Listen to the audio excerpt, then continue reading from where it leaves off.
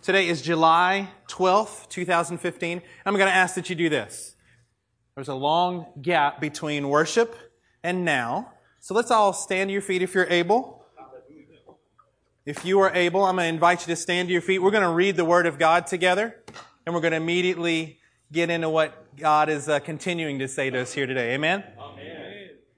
Proverbs chapter 23 and verse 10. The Word says this: "Do not move an ancient boundary stone, or encroach on the fields of the fatherless. For their defender is strong." Everybody say, is strong. Is strong. "He will take up their case against you." Mighty God, we come before you this morning. Lord, would you quicken our hearts to what your Spirit is trying to say to us today? Lord, thank you for coming and visiting with us during our worship time. Lord, that you, the great King of all creation, chooses to meet, He chooses to be enthroned on the praises of your people. Yes, God, even now as we get into the Word, a continuing act of our worship before you, God, would you move upon our hearts? God, would you let your Word sink into our spirits in a deep and significant way today? Lord, may we not move any ancient boundary stones in our life. Lord, those things that you have set up to save us, to protect us, to make sure that righteousness carries on. Lord, we don't want to move a single thing. We want to find out what those are and perfectly follow your will. Lord, bless your people today in Jesus' name. Amen. Amen. Thank you. You could be seated. Today's title of the sermon is this: it's Winning Battles, Losing Wars. Winning battles, losing wars. I had contemplated, I have to be honest with you, the title of the sermon. We put all of our sermons online, and if you haven't visited our website, I encourage you to do that. There is over 10 years worth of sermons, thousands of sermons that are on there that you can go back and listen to. So we have to come up with a title, and I have to admit the title is always the last thing that I think of. It's very rarely the first thing, and I kind of build it from there. And I thought through some clever titles for today. They were really kind of cool. And I realized that I'm not trying to be clever about this. I want actually you guys to understand, if I want you to walk away with one thing today, is that you can be winning battles and still losing the war. There's something that hit my heart and my soul this week as I was studying. In our day and time where we have so many people that are trying to redefine everything. I think we've talked a lot about that recently. We're going to try to just redefine everything, including what love is.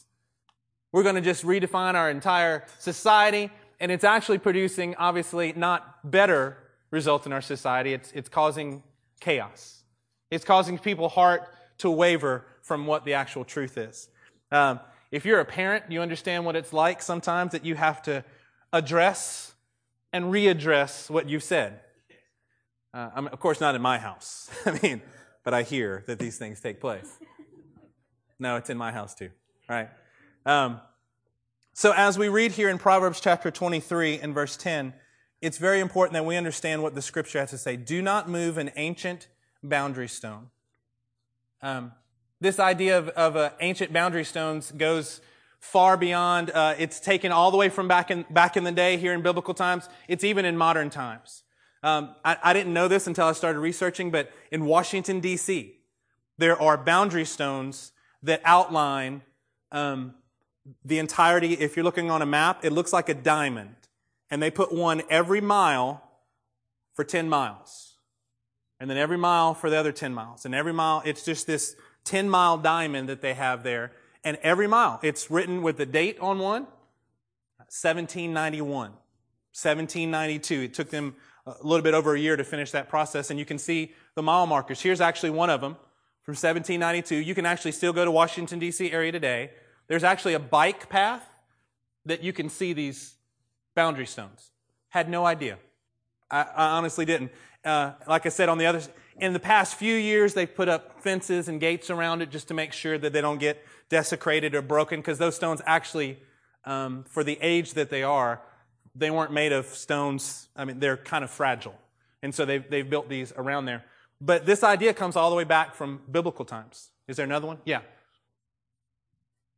They now have put the little placard on the bottom. I think the Daughters of the American Revolution came in and started kind of taking over and caring for the sites because things were getting overgrown. But the idea here goes all the way back to biblical times. There's actually not a whole lot that the Bible has to say. There's only a few scriptures that mention the boundary stones. Let's turn to one of them. Deuteronomy chapter 19. We just read out of Proverbs. We're going to go to Deuteronomy chapter 19 and verse 14.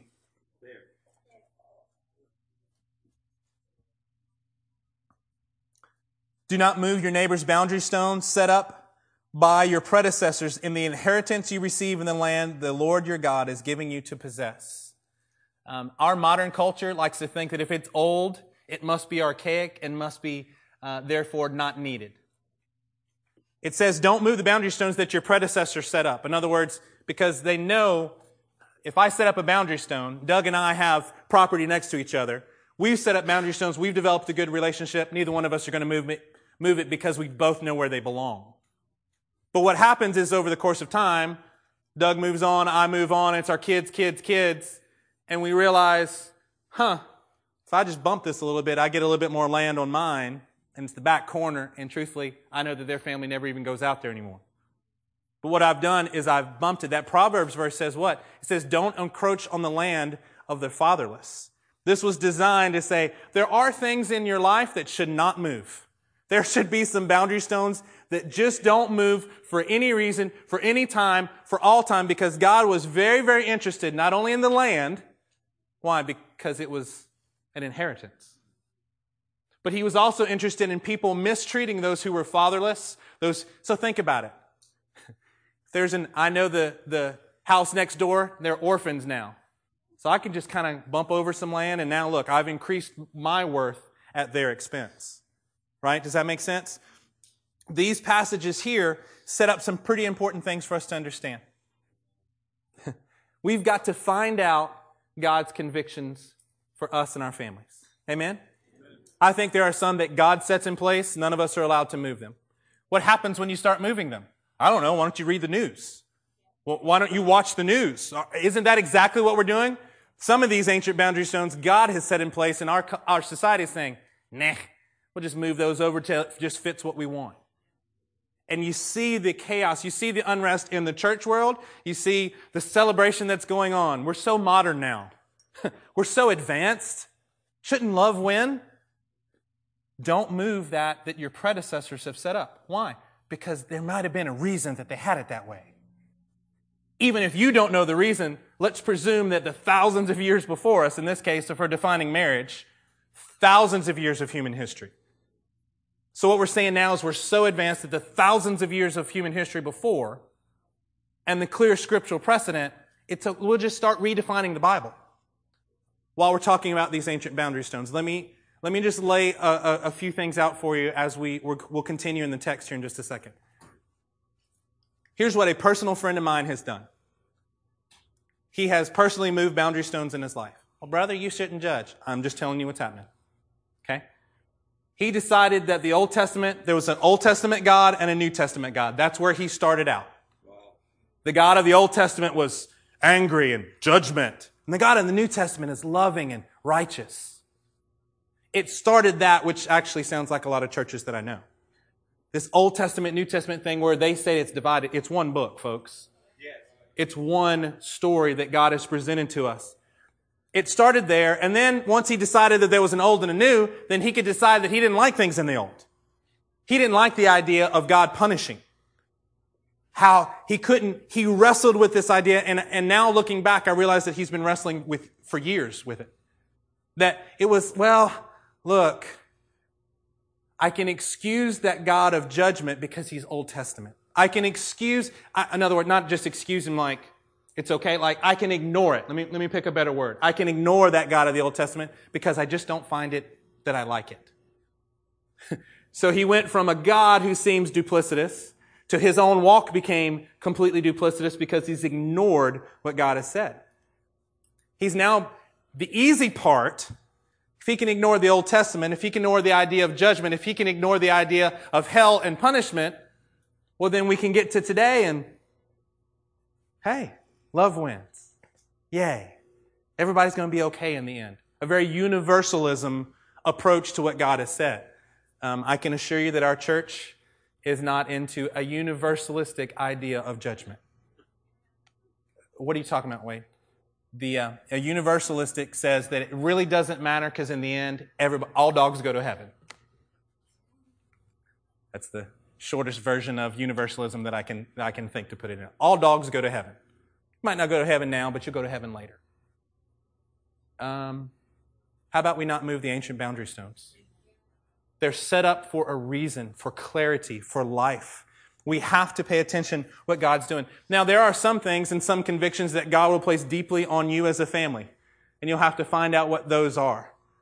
You'll have to find out the differences that come, and I understand, and we're fighting for this as a Sutherland family.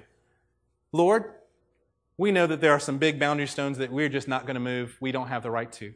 But Lord, what is it that you're specifically calling my family to? What is it that I need to input into my children, into my wife, into my neighbors that can only really come from the Sutherland crew? The Sutherland crew wants to be this in the kingdom of God because I think you've designed some specific things. I really think that you want us, and we're not talking about holy and unholy. Okay, does everybody understand? Yes. We're talking about, Lord, what is it? Maybe we don't do something. We don't even think it's sin. But maybe we just don't do it because we feel like that's a boundary stone that God has said, don't cross that. That's important that your family not do that. Well, why, God? He may show us one day and He may not. And that's His prerogative because He is the ruler of my life. I don't need an explanation from Him. He doesn't owe me an explanation for why He's made this particular part of the pottery the way He has. He's the potter. He gets to make me however He chooses to. So when we're looking at this, we've got to find these things because they become anchor points for your entire walk. Let's turn to Numbers chapter 22. Numbers chapter 22 and verse 7. We're going to start. Amen. You guys are beating me there. I like it. We're going to talk about a man named Balaam. We're going to talk about a man named Balaam here. Numbers chapter 22, and we're going to start in verse 7. It says this, the elders of Moab and Midian left, taking with them the fee for divination. So what had happened is, there is about to be, God is trying to take care of some things here. If you go back up to verse 2, you see, now Balak, son of Zippor, saw all that Israel had done to the Amorites, and Moab was terrified because there were so many people. Indeed, Moab was filled with dread because of the Israelites. Everybody say, filled with dread. I hope you don't gloss over phrases like this. The Bible is so full of beauty and so full of description that it's supposed to catch your attention to draw you to understanding what's going on. Verse 4, the Moabites said to the elders of Midian, this horde is going to lick up everything around us as an ox licks up the grass of the field. All these people, they're going to create problems for us. So Balak, son of Zippor, who was king of Moab, so we're talking about a king at that time, sent messengers to summon Balaam, son of Beor, who was at Pethor, near the river in the native land. Balak said, a people has come out of Egypt. They cover the face of the land and have settled next to me. Now come and put a curse on these people because they are too powerful for me. Just curse them. Perhaps then I will be able to defeat them and drive them out of the country. For I know that those you bless are blessed, and those you curse are cursed. Then we get back to 7. The elders of Moab and Midian left, taking with them the fee for divination. Apparently, ladies and gentlemen, there's a going rate for you to go and talk to Balaam. On his website apparently, there was a fee scale, right? The fee for divination. When they came to Balaam, they told him what Balak had said. Spend the night here, Balaam said to them, and I will bring you back the answer the Lord gives me. Wow. Interesting. So the Moabite princes stayed with him. God came to Balaam and asked, I'm sorry, I don't want to rush past that. God came to Balaam. Doesn't say an angel of the Lord. Doesn't say that God spoke to Balaam. Doesn't say that God spoke to, visit him in a dream. It says that God came to Balaam and asked the question. Okay, we're gonna go somewhere with this, but I need us to not rush through the story. Most of the people in this church know the story, and you can preach on it at the drop of a hat, right? But let's not rush past what it's saying. God came to Balaam and asked, "Who are these men with you?" Verse 10, Balaam said to God, "Balak, son of Zippor, king of Moab, sent me this message. A people that has come out of Egypt covers the face of the land. Now come and put a curse on them for me. Perhaps then I will be able to fight them and drive them away." So Balaam is talking to the God of the group of people that Balak wants to curse. But God said to Balaam, "Do not go with them. You must not put a curse on those people because they are blessed." By the way, isn't it funny that God talks to Balaam and he says, don't put a curse on who? Those people. It's his people, right? But he's talking to Balaam in terms that Balaam understands here. Don't do that. Don't put a curse on those people because they are blessed. You're not going to be able to curse what God himself has blessed. This is a very important part in this story.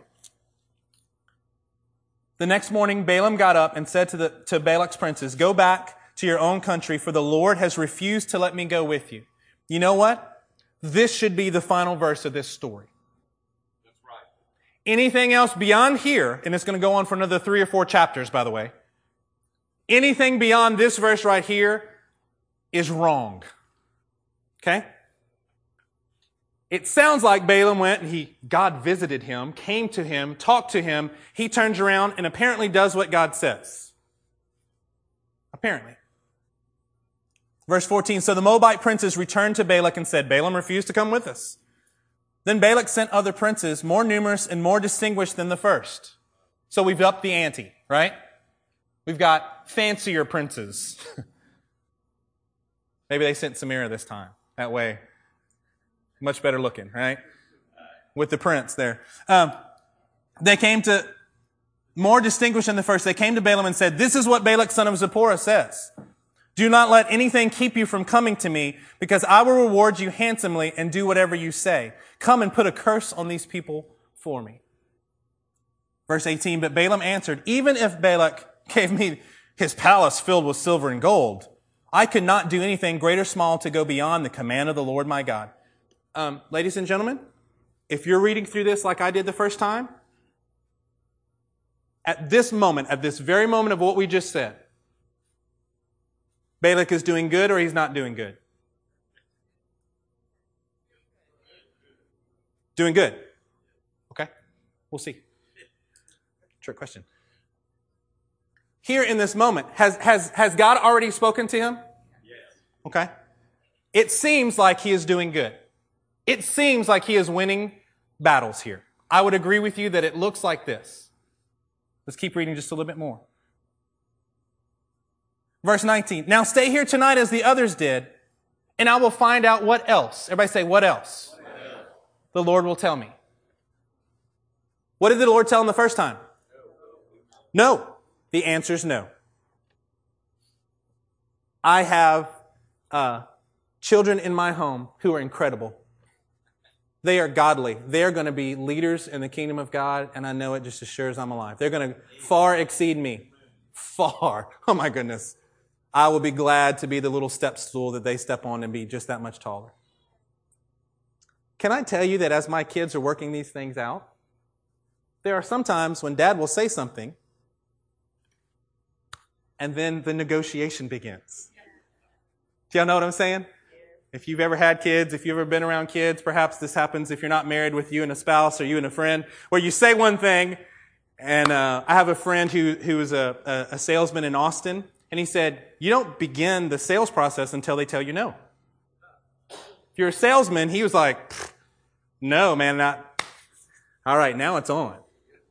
I'm not a salesman, so I was like, oh, I guess you said no. And he's like, no, that's when the actual sales process starts, is when they tell you no. That's kind of what goes on here.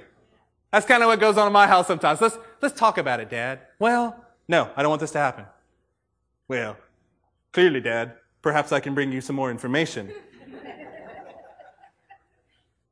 Oh, wise father, perhaps you haven't considered this.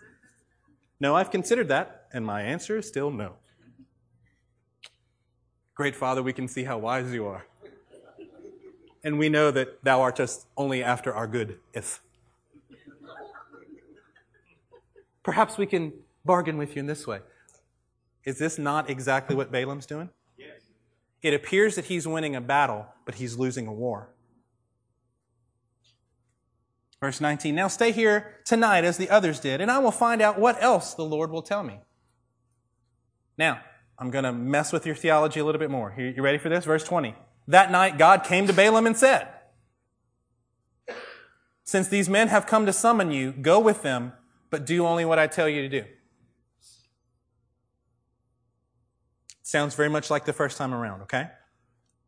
Let's go 2 more verses, and then we're going to stop and talk. Balaam got up in the morning, saddled his donkey, and went with the princes of Moab. Right? Because God told him to.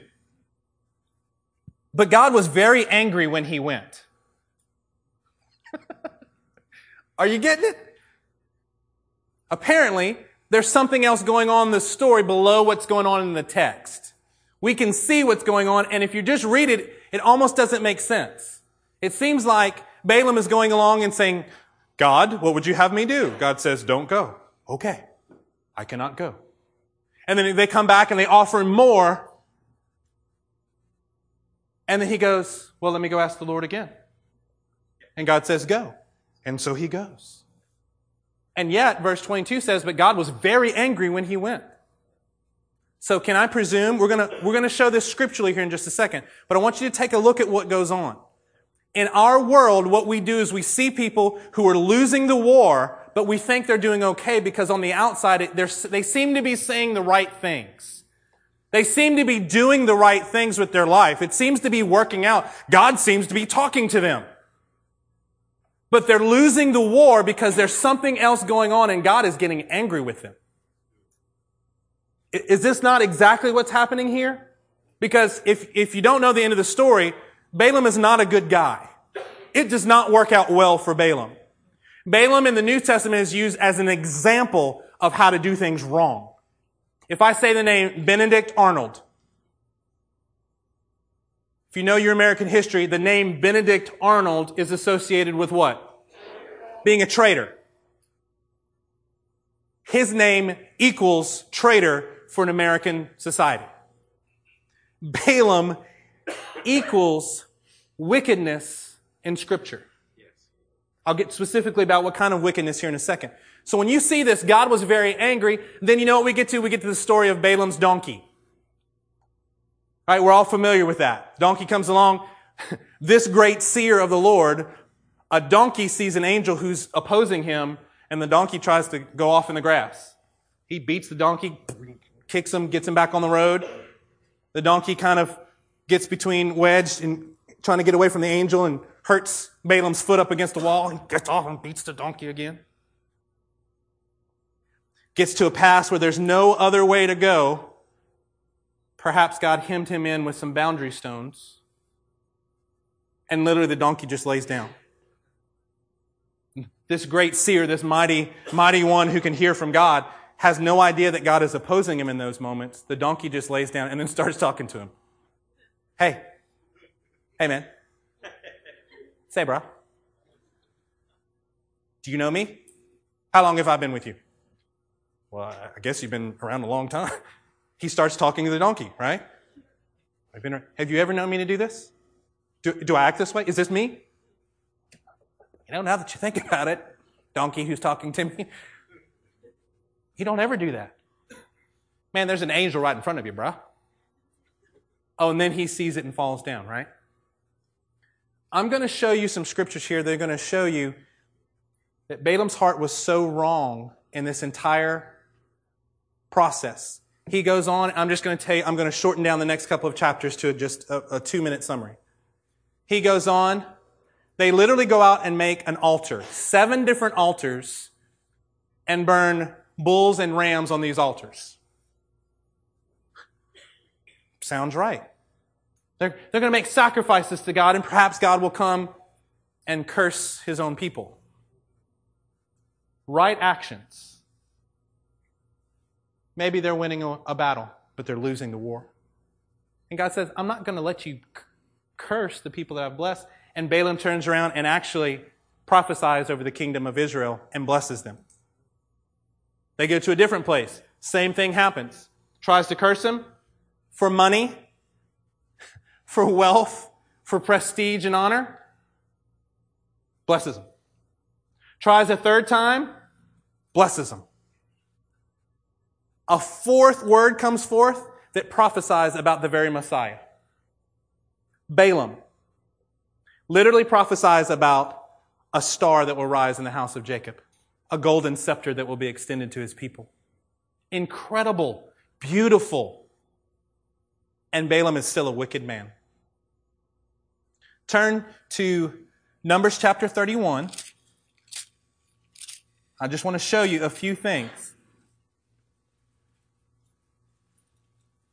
Because the context of this is, one, we can't move boundary stones. Two, it's possible for us to be winning battles but losing the war in our life. Numbers chapter 31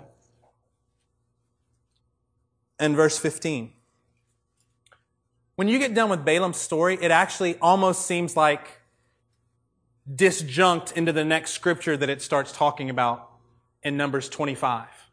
It almost seems like, hey, we're talking about this, and we see Balaam, and he's prophesying, and he's blessing because he can't curse, and then it just goes on with Moses, and the people, they become sexually immoral, and you're like, oh, I guess we just started onto a new theme. And it takes a few chapters later for us to be able to piece these things together. Numbers 31, let's start in verse 15. Have you allowed all the women to live? He asked them. They were the ones, listen to this, who followed Balaam's advice and were the means of turning the Israelites away from the Lord and what happened at Peor. That was the last place of blessing where they were trying to get him to curse. So that a plague struck the Lord's people. While he was there pronouncing a blessing on the people, his very next action was to encourage women of Moab to go sleep with the men of Israel to pollute what was going on. The same one who the Lord came and spoke to, literally, he ends up meeting his demise because he is a wicked man. Literally advising women how to do this, using whatever influence that he had and turning them towards wickedness. Let's go back to Numbers. Turn my page here. Let's go back to Numbers 22.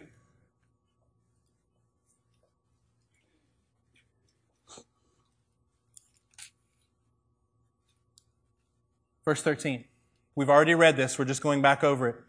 Knowing that the end of this man is wicked. Let's read it again. Verse 13. The next morning Balaam got up and said to Balak's princes, "Go back to your own country, for the Lord has refused to let me go with you." So here's what I'm going to add to this. I'm going to add that there was something about the way that he said it that let them know that they could come back and try again. Have you ever said something as a parent, as a husband and wife, "Hey, I don't want to do that." Everybody in the room knows that you're going to be okay with it. Right? Don't do that. And the kids go, I'm going to ignore that and I'm going to wait 10 minutes. I'm going to ask them again. Right? I had that perfected as a kid. I knew that I could go ask my dad for something. He would always say no. No was just the first answer. "Hey, Dad, can we?" "No." "Yes, sir."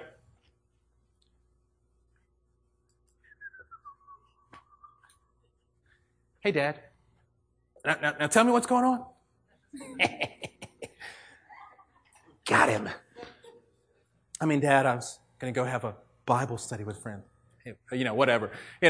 But I knew the process to get back to him because there was something about in the way he said it that I knew it wasn't a final thing. I'm going to say that what Balaam says to them, in whatever context and however he showed it, they knew that they can come back with more. Verse 18. But Balaam answered him, "Even if Balak gave me his palace filled with silver and gold, I could not do anything great or small to go beyond the command of the Lord my God." That sounds really good, right? Even if you gave me all the gold in the world. It's like Inception, right? I'm trying to plant an idea in your head. Even if you gave me a car full of gold. I would never go against the word of the Lord.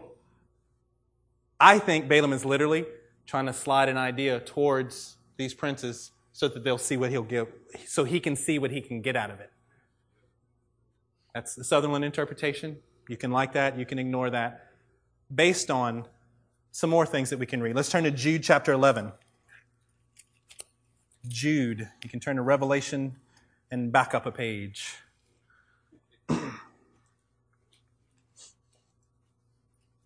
Did I say chapter 11? I'm sorry. Jude is one chapter. I meant to say verse 11. Jude 11.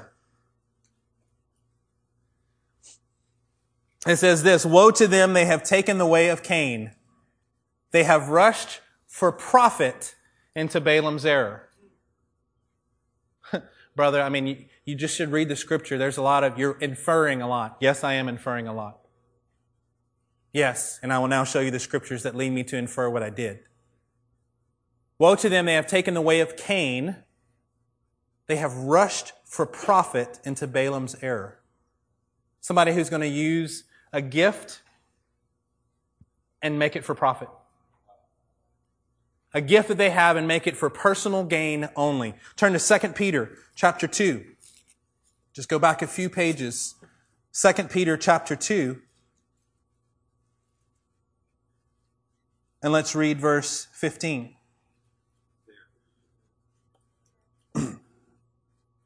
They have left the straight way and wandered off to follow the way of Balaam. Benedict Arnold, right? Here's the equivalent of saying he's a Benedict Arnold. They're using his name so that the children of Israel will understand a bigger concept. They have left the straight way and wandered off to follow the way of Balaam, son of Beor, who loved the wages of wickedness. He loved. I mean, even if you were to give me a palace full of gold and silver, wink, wink, nod, nod, I would never disobey God. Wow. That this was a wicked and a greedy man. Look at the next verse.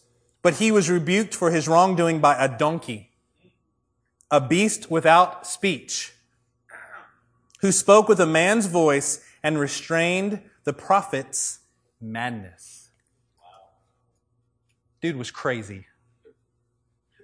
If you just read through this and you see these exploits of what goes on, you go, God, I guess he was doing some things. How do we balance these things out? I'm saying that sometimes success is not success. I'm saying that just because someone looks like they're doing it the right way and they seem to be blessed on one end of it does not necessarily mean that the God of all creation is happy with them. I'm saying that even prophecy doesn't necessarily assure you that God is happy with your life. I want everyone in this room to prophesy. We want everyone to be filled with the Spirit in here and prophesy. Of course we do. We want all the gifts and all the fruit of the Spirit to be at work. But you know what? That is not actually the sign of whether your life is right or not. It could just be a gracious God that is going to use you. If you'll allow the story here, perhaps He'll use a donkey to accomplish His task. Perhaps it's not about you at all. And if you start taking every time you prophesy to somebody as an automatic sign of God's favor on your life, you're missing the point. You're missing the point. If you move the boundary stone and still can prophesy, just because God didn't strike you dead in that moment, doesn't mean that He's pleased with you. I'm preaching a lot better than you're responding. I mean, I really am. I love you. Perhaps you're just letting that sink in. The boundary stone's falling on us. Gotta get that thing back in place. As human beings, we look and we say basically the ends always justify the means. As long as it works out okay, then it's okay. God actually thinks the complete opposite of that. No matter how it works out, because He's got other things going on and He might just need to bless somebody.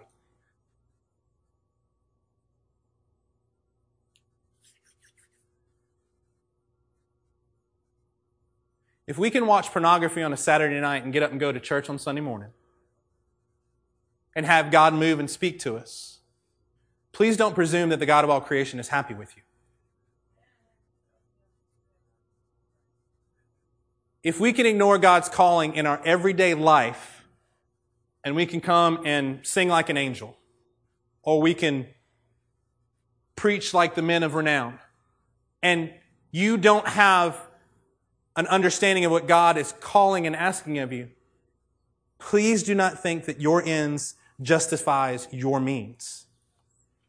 The only means that get justified are when we do it His way, when we don't move the boundary stones, when we see the boundary stones and going, I will order my life around what He has said. It will literally create safety zones. It will literally create the entirety of my life for me to do exactly what He's told me to do. I don't need anything else. I don't need to stand on the wrong side of the boundary stone trying to explain about God's grace.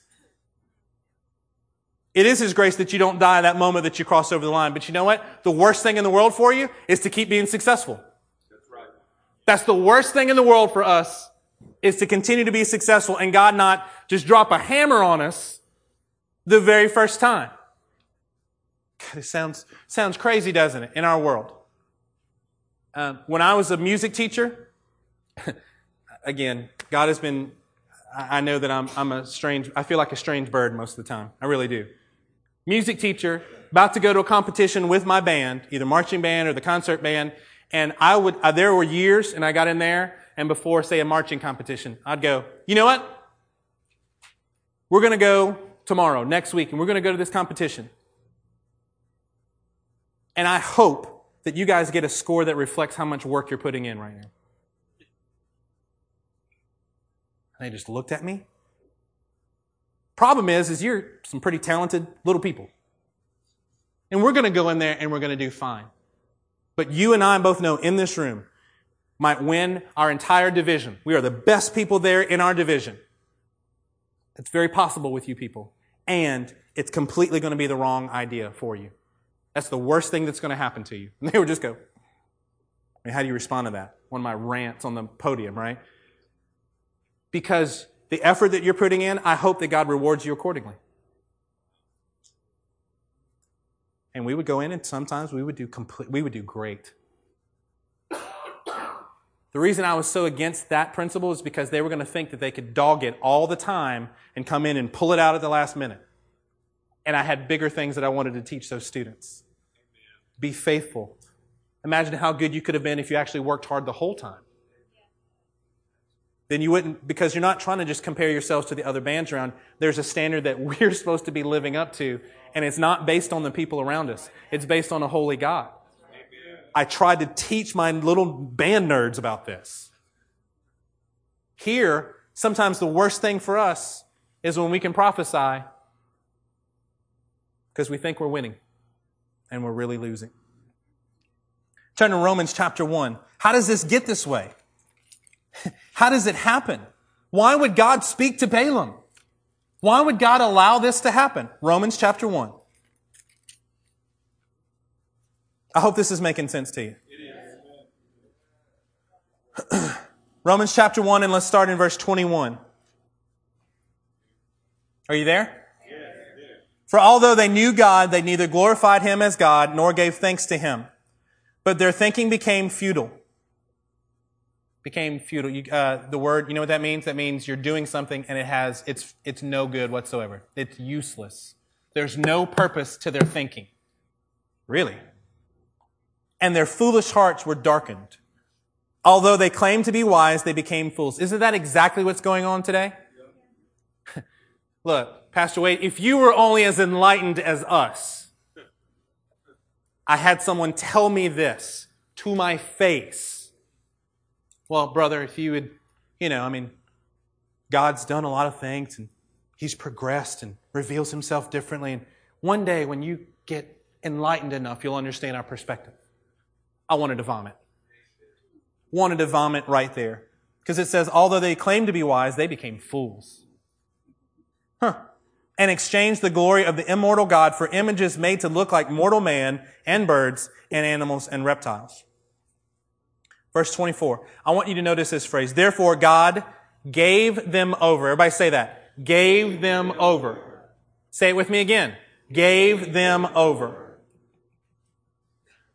Therefore, God gave them over in their sinful desires, in the sinful desires of their heart, to sexual impurity for the degrading of their bodies with one another. They exchanged the truth of God for a lie and worshipped and served created things rather than the Creator who is forever to be praised. Amen. I love that little praise break right in the middle of his slamming what people are doing. Right? and worship and serve created things rather than the Creator. Oh, amen. Who is praised? Who is forever praised? Verse 26, because of this, God, say it with me, gave them over. Sorry, here we go. Back to 26. It's okay. We'll practice.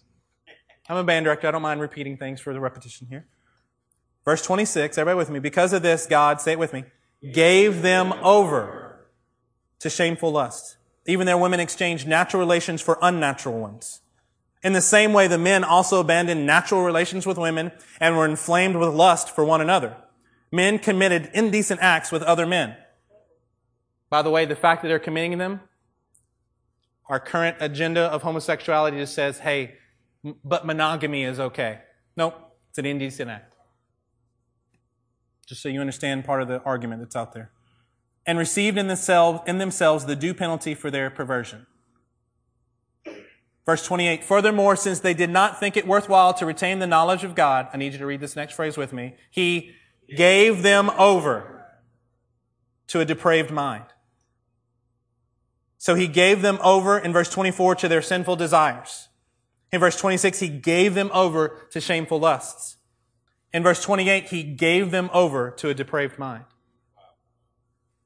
I need us to have a little bit bigger and more mature perspective on what God gives us over to. Perhaps the God of all creation understands what's actually in our hearts. And whatever you are hungry for, blessed are those who hunger and thirst for what? For righteousness. What happens? They're going to be filled. Amen. If you're actually hungry for the things of God, I have no fear that I'll get turned over to something bad because I want to be so hungry that He'll fill me with the right things. But you know what else He'll do? He will allow you to be filled with whatever you're really hungry for. If you're really hungry for monetary gain like Balaam, you know what he's going to let you do? He's going to let you get it. He's going to turn you over. He's going to give you over to the very thing that you truly desire in your heart. If you are truly desiring to build your own kingdom, you know what He's going to do? He's going to go ahead and let you have enough rope. What's the old saying? To hang yourself with. But that's not the God of love that I serve. It is. If you love Him, will He not move heaven and earth on your behalf? Will He not stop the sun in the sky to help you? If you love Him, if you obey Him, He will do. He is not bound. He will do anything necessary to fill you. He'll fill you while you're sleeping. He'll fill you while you're awake. He'll fill you while you're driving. He'll fill you while... It doesn't matter. His goodness and His mercy will rain upon you if you're actually hungry for Him. Turn to Psalms chapter 81. I'm going to go through several scriptures relatively quickly here to help us get this point. We'll see what the scriptures have to say as a whole. Psalms 81. Psalm 81. Come on, y'all help me out. Are you there? At least getting there. Psalms 81 verse 11. But my people would not listen to me. Israel would not submit to me. Look at what verse 12 says. So I gave them over to their stubborn hearts to follow their own devices. Turn to, back a few pages. Psalm 78. Starting in verse 27.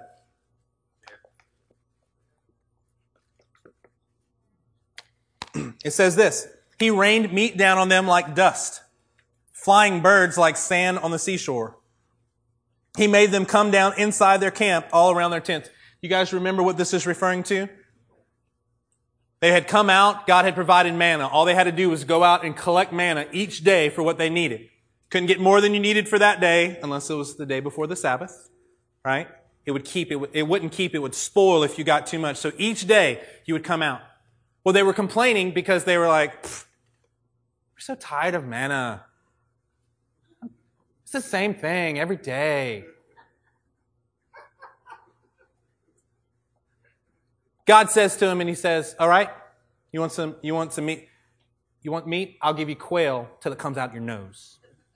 That's actually what the scripture says. I'll give you so much that you're going to get sick of it for 30 days in a row. Okay?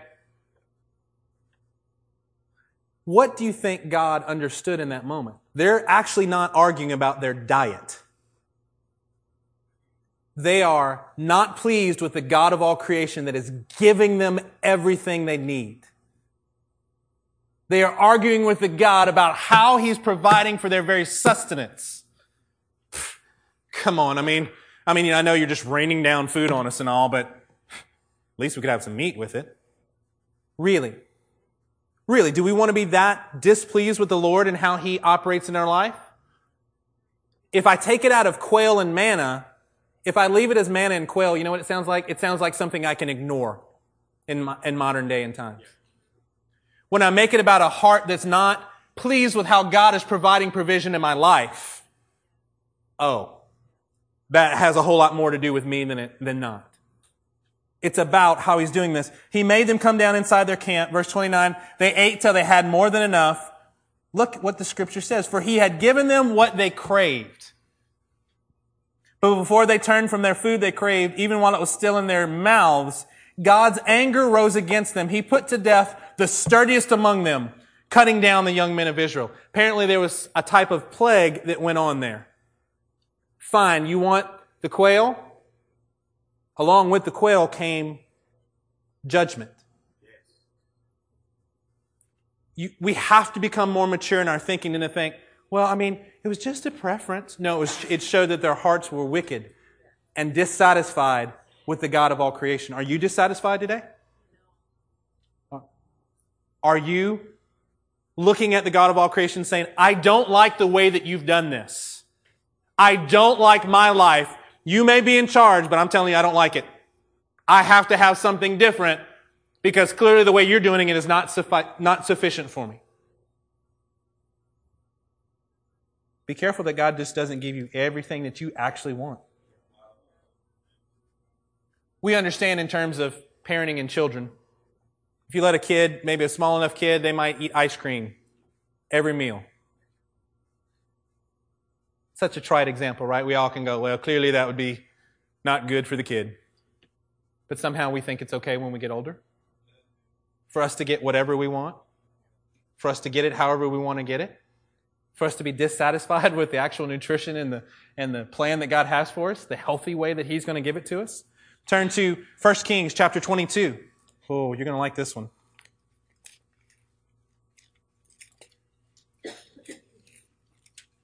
Do you really love the Word? Yeah. My prayer for weeks on end. I've prayed this in the past, but it's come to me in a new way. Lord, I so want to be hungry for your truth. We live in a world that is hungry for everything else, but actually who you are. Lord, don't let me be deceived. Don't let me be angry at you for the provision that you bring to my life. 1 Kings chapter 22, and we're going to read starting in verse 7. But Jehoshaphat asked, is there not a prophet of the Lord here whom we can inquire? There were plenty of prophets around in this story. You can go back and read it. For time's sake, I'm going to try to get through it. But plenty of prophets around. Jehoshaphat asked, is there not a prophet of the Lord? There's somebody actually can hear from God in this case.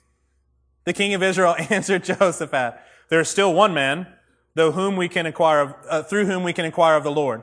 But I hate him, because he never prophesies anything good. I hate that guy.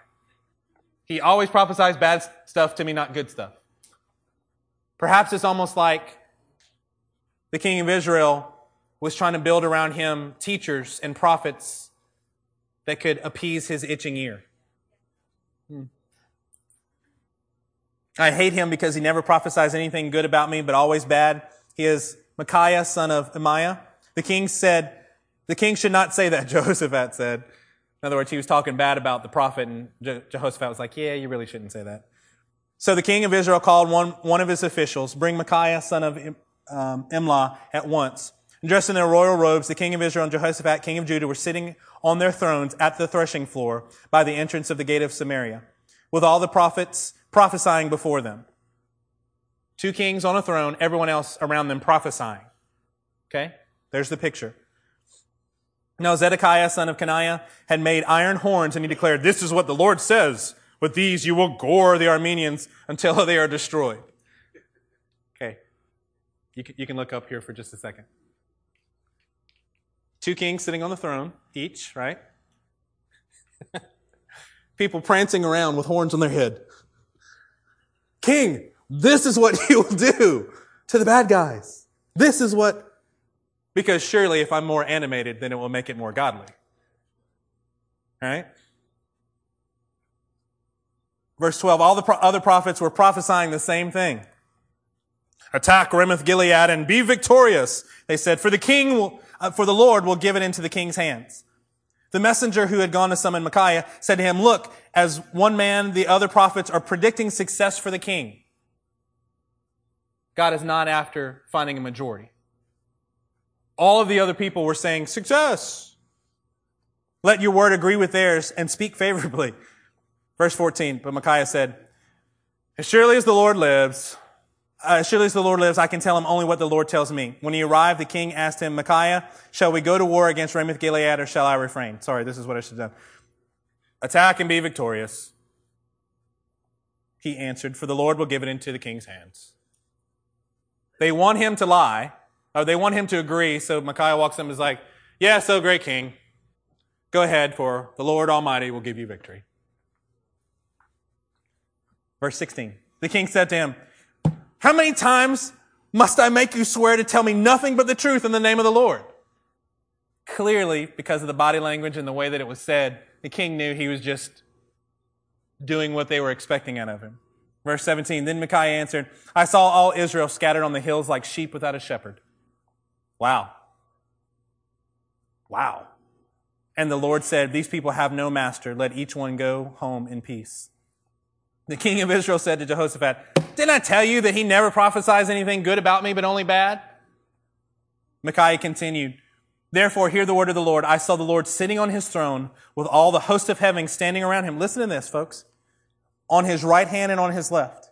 And the Lord said, who will entice Ahab into attacking Ramoth Gilead and going to his death there? Apparently this is some type of heavenly session that's going on. They're having a powwow in the heavenlies. One suggested this and another that. Verse 21, finally a spirit came forward, stood before the Lord and said, I will entice him, meaning Ahab. Verse 22, by what means, the Lord asked. I will go out and be a lying spirit in the mouths of all his prophets, he said. What? This is not your Sunday school passage, right? God says to this spirit, hey, how are we going to get this thing to happen? One of the spirits says, I, sir, will step up and be a lying spirit. And the Lord says, what? You will succeed in enticing him. Go and do it.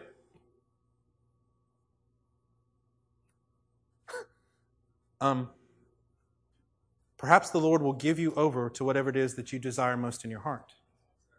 And if you're actually looking to only be justified in your actions, in your beliefs, in your path, perhaps you will find things that actually support what you think because it was what your itching ears desired. You wanted to hear it a certain way, so God sent you what your heart desired.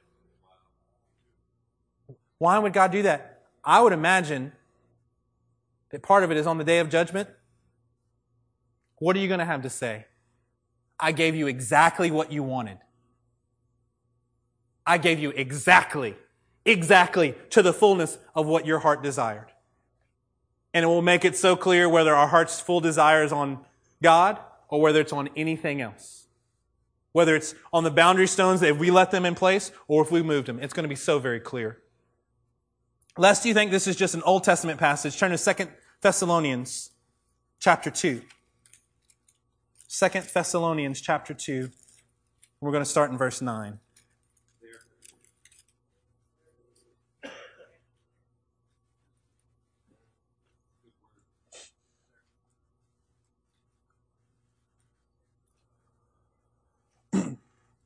Second Thessalonians chapter 2 and verse 9 says this, the coming of the lawless one will be in accordance with the work of Satan, displayed in all kinds of counterfeit miracles, signs, and wonders, and in every sort of evil that deceives those who are perishing. Listen to this.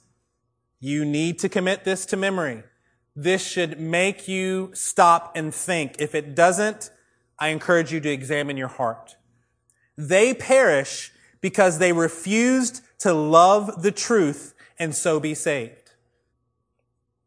This whole love wins idea is that God loves them so much that it doesn't really matter what they do because in the end, they just get saved.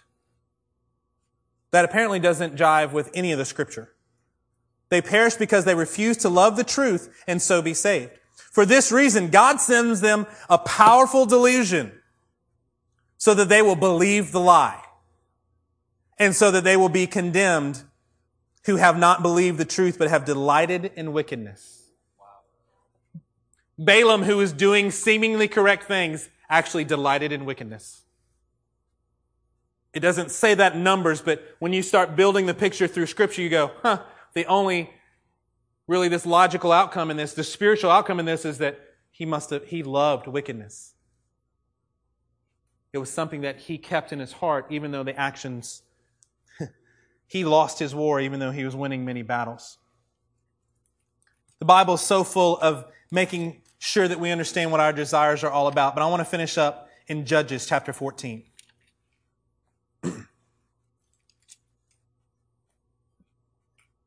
Judges chapter 14.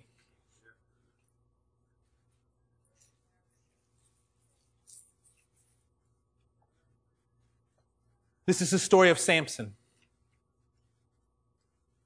From little children, we start learning about the story of Samson, right? Chapter 14, verse 1 says this: Samson went down to Timnah and saw there a young Philistine woman. When he returned, he said to his father and mother, I have seen a Philistine woman in Timnah. Now get her for me as my wife. She's kind of purty. His father and mother replied, isn't there an acceptable woman among your relatives or among all your people, all our people? Must you go to the uncircumcised Philistines to get a wife? But Samson said to his father, get her for me. She's the right one for me. Verse 4, his parents did not know that this was from the Lord. It was from the Lord who was seeking an occasion to confront the Philistines, for at that time they were ruling over Israel. I'm going to propose to you this thought. It was from the Lord, but it doesn't necessarily mean that this is going to work out well for Samson. Because perhaps Samson's heart was already convinced, and so God used that to cause this occasion to battle his enemies. Samson went down to Timnah together with his father and mother as they approached the vineyards of Timnah. Samson was known as a Nazirite. Don't cut his hair, not supposed to drink any fermented drink. In this case, Samson's mother was also supposed to follow those rules. So they're going down to the vineyard. Well, I know I'm not supposed to drink because I'm a Nazirite, but perhaps I'll just go hang out in a vineyard.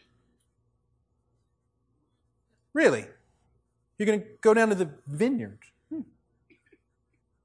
Suddenly a young lion came roaring toward him. The Spirit of the Lord came upon him in power so that he tore the lion apart with his bare hands.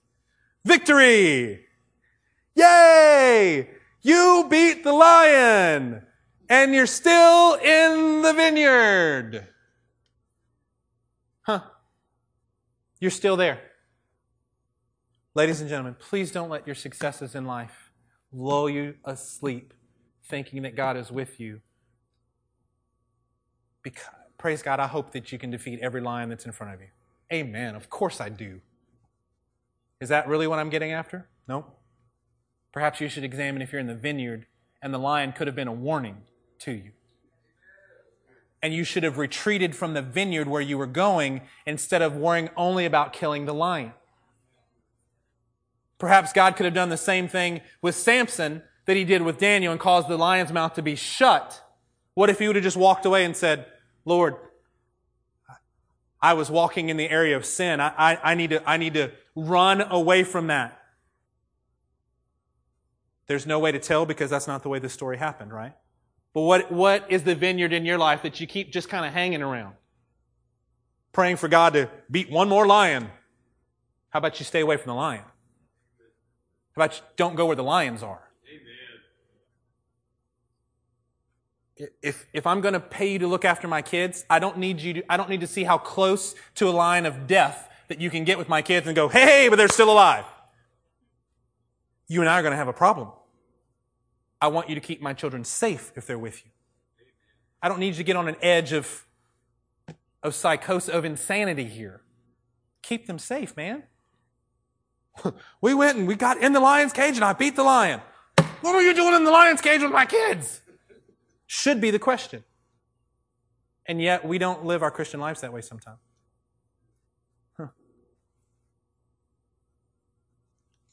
Turn to chapter 16. I'm going to wrap this up.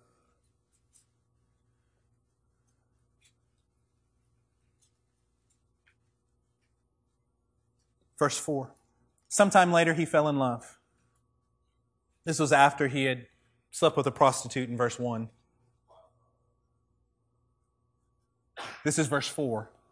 Sometime later he fell in love with a woman in the valley of Sorek, whose name was Delilah. The rulers of the Philistines went to her and said, see if you can lure him into showing you the secret of his great strength. We know how the story goes. One time, he lies to him, gets up, it's great. Victory. I still got it. Victory. I'm in the lap of a prostitute, but victory. Woo-hoo-hoo! 2 times. Got away with it again. Rouses his strength. 3 times. Victory. 4th time is when it was over. If we knew how many times, it'd be one thing, wouldn't it? If we knew that we could mess around with sin and on number X is where destruction is, so 1 minus, 1 before that is when I'm going to stop. We don't know where that line is. We don't know when we will lose our sight.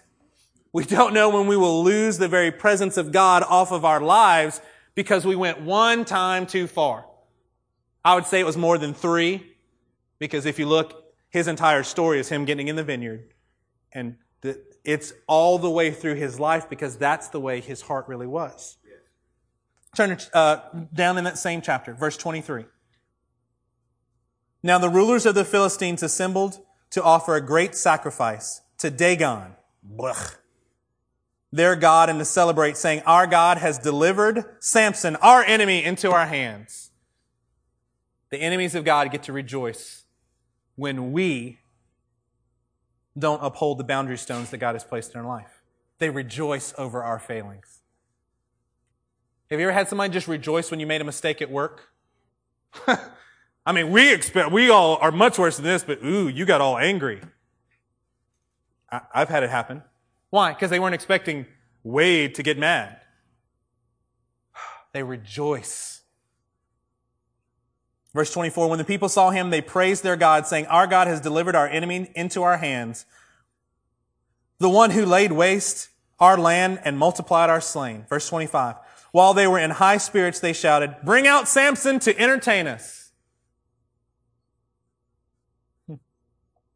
So they called Samson out of the prison, and he performed for them. When they stood him among the pillars,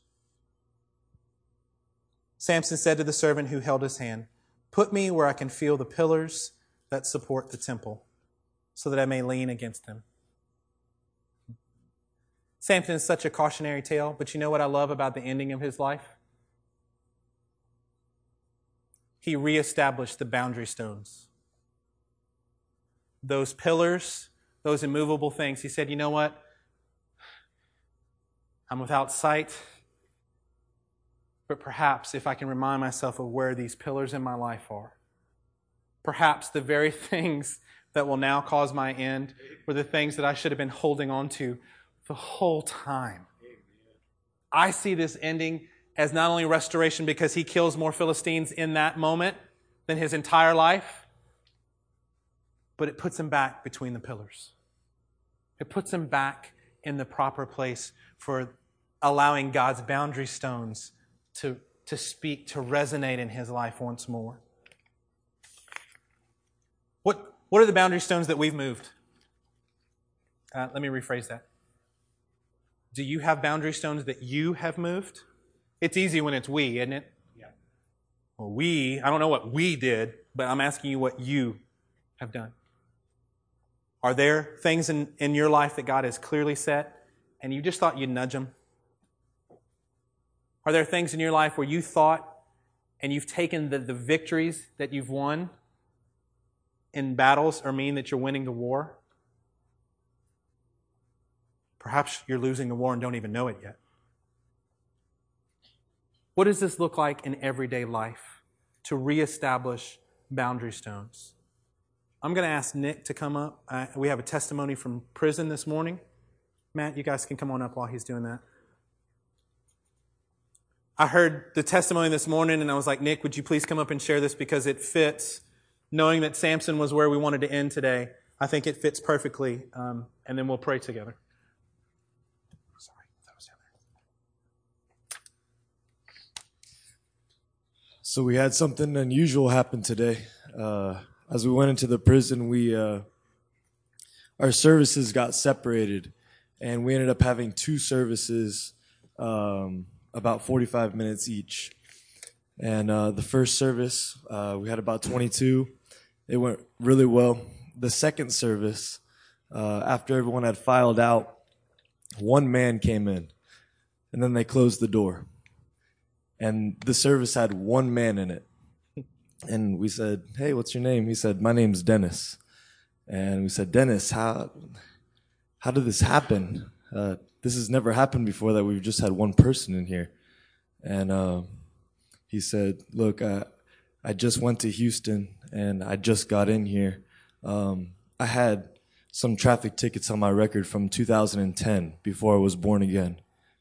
And I've been spending time the last 12 months training to be a minister. And I came back and I got thrown in here. And I've been trying to witness in this prison. I've been trying to witness to the people around me, but I haven't had the power to do so. And we said, Dennis, the Lord truly does reward those who seek truth and who seek to please the Lord with all their heart. Amen. He has moved these guards to do something that they've never done before so that you can get a personal opportunity to be in the deep presence of God with us and so that the Lord will speak to you this morning. Amen. 20 minutes later, Dennis is filled with the Holy Spirit. He's filled with power. He's shouting in other tongues. It's just like Acts 1:8 says, wait here for the Holy Spirit to come in power, and you will be my witnesses. Amen. You see, Dennis desired truth. He desired truth above all, and the Lord moved heaven and earth so that he could be with us and get what he needed. Is that your desire today? There are boundary stones that the Lord has put in your life that are not to move, but there are also boundary stones that you have put in your own life that the Lord has not put there, that he's calling you to move this morning. Boundary stones that he wants to illuminate to you. Just like Samson, he was able to feel the boundary stones again and act upon them. But what did he do? He shoved them out. He broke them. He pushed them out farther than they had been before. What are the boundary stones that you have put in your own life that are preventing you from getting what you need for the next step? Think on that as we worship. Amen. Let's go ahead and stand.